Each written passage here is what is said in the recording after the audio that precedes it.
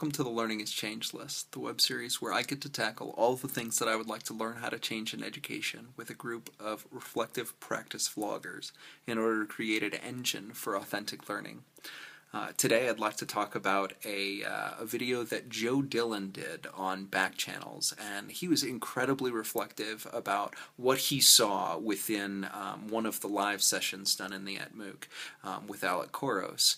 And I wanted to respond to each individual point, and I don't normally do this, but I found each point so powerful that I thought that I would go ahead and sort of talk about them individually. Here's the first one. And anytime that Alec directed folks to write or answer a question, there was instantly a flood of information, whether it was in the chat room or on the whiteboard.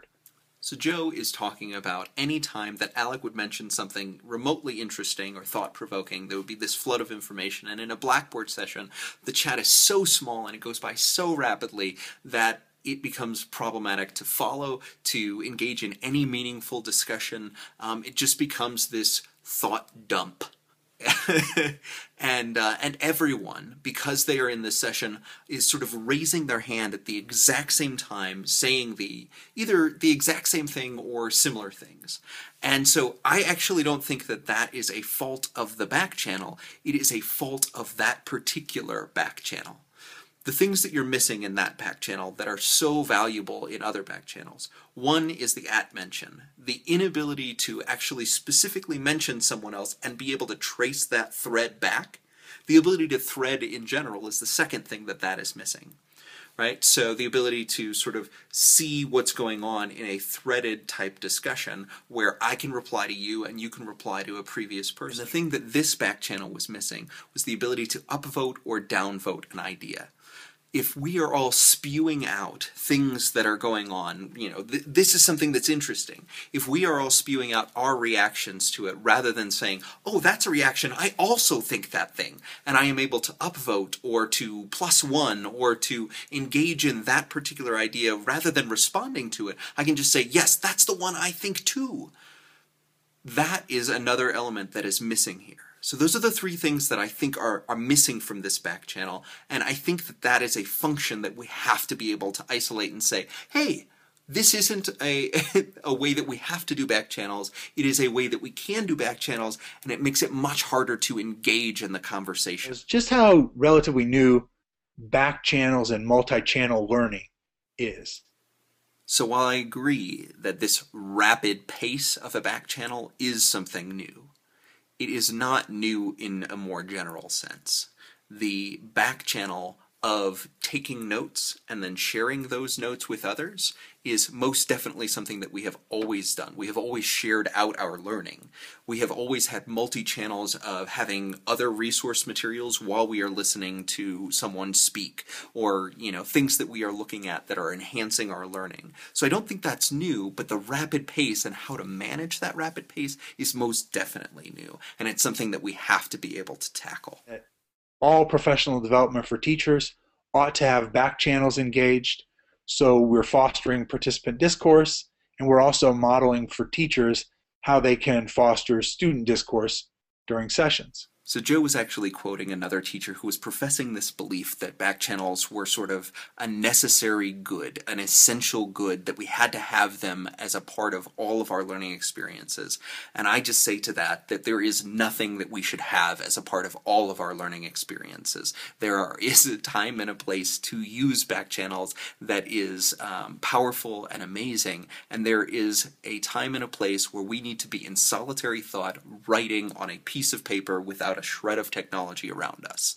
And I think that making that blanket statement that it should be used everywhere at all times, I think that becomes very, very difficult to make workable within a system, but also just within what we understand about what learners need and what we need as teachers.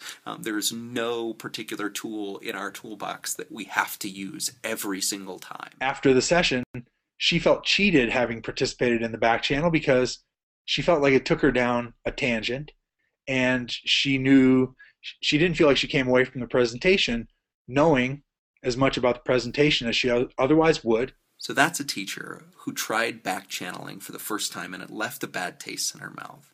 And to her, I would say, it's okay. You don't have to backchannel. You don't have to learn like that. But I'm not going to let you miss out on all of that learning that all of the other participants that use the backchannel had. So what I'm going to do is I'm not going to make you engage in that, but what I am going to do is make an archive of that backchannel, and not as a text file or a CSV file. I'm going to make an interactive archive that you can reply to on your own. If you would like to take a moment to sort of pull out the salient points from the backchannel and pull those out as your own blog posts or those as your own replies, that's an important work.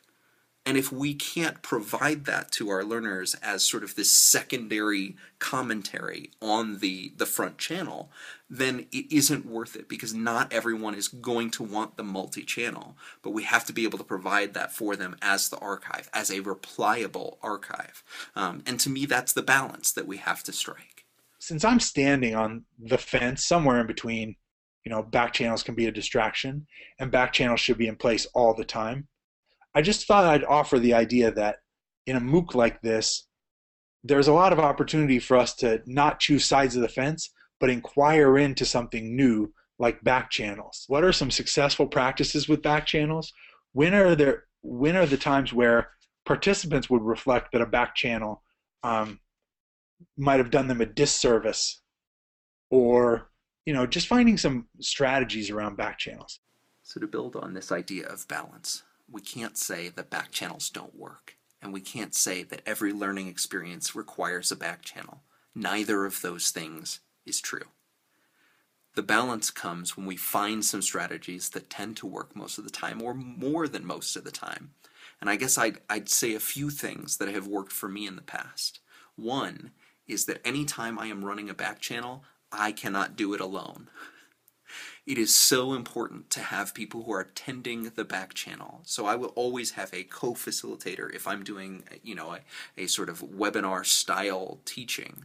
But I will also have a partner if I'm doing face-to-face. If I'm having someone who is able and sort of willing, even if it's an audience member that I've deputized as a part of sort of this back channel tending team, they will pull out the most important things that have happened in the last 10 minutes, and we will talk about them, but at increments that make sense for actually getting across an idea. And I think that responding and rapid response can be really detrimental to sort of the front channel, because I think those people that really are looking for the content that was prepared and things like that it can be a distraction. But we also have to have time for those distractions, for those tangents, because a lot of the best learnings happen there. And so I think those are the biggest points. Have a fellow team member that is interested in helping you with the back channel. And two, build in those times where it makes sense to bring in the conversation. And I guess that third thing of building the archive is pretty important too for all of the people that don't want to engage. So those are my ideas on backchanneling. If you have a comment, please leave it below, or if you'd like to join in the reflective vlogging practice community on Google+, there's a link below as well. Thanks so much for watching. I'll talk to you soon.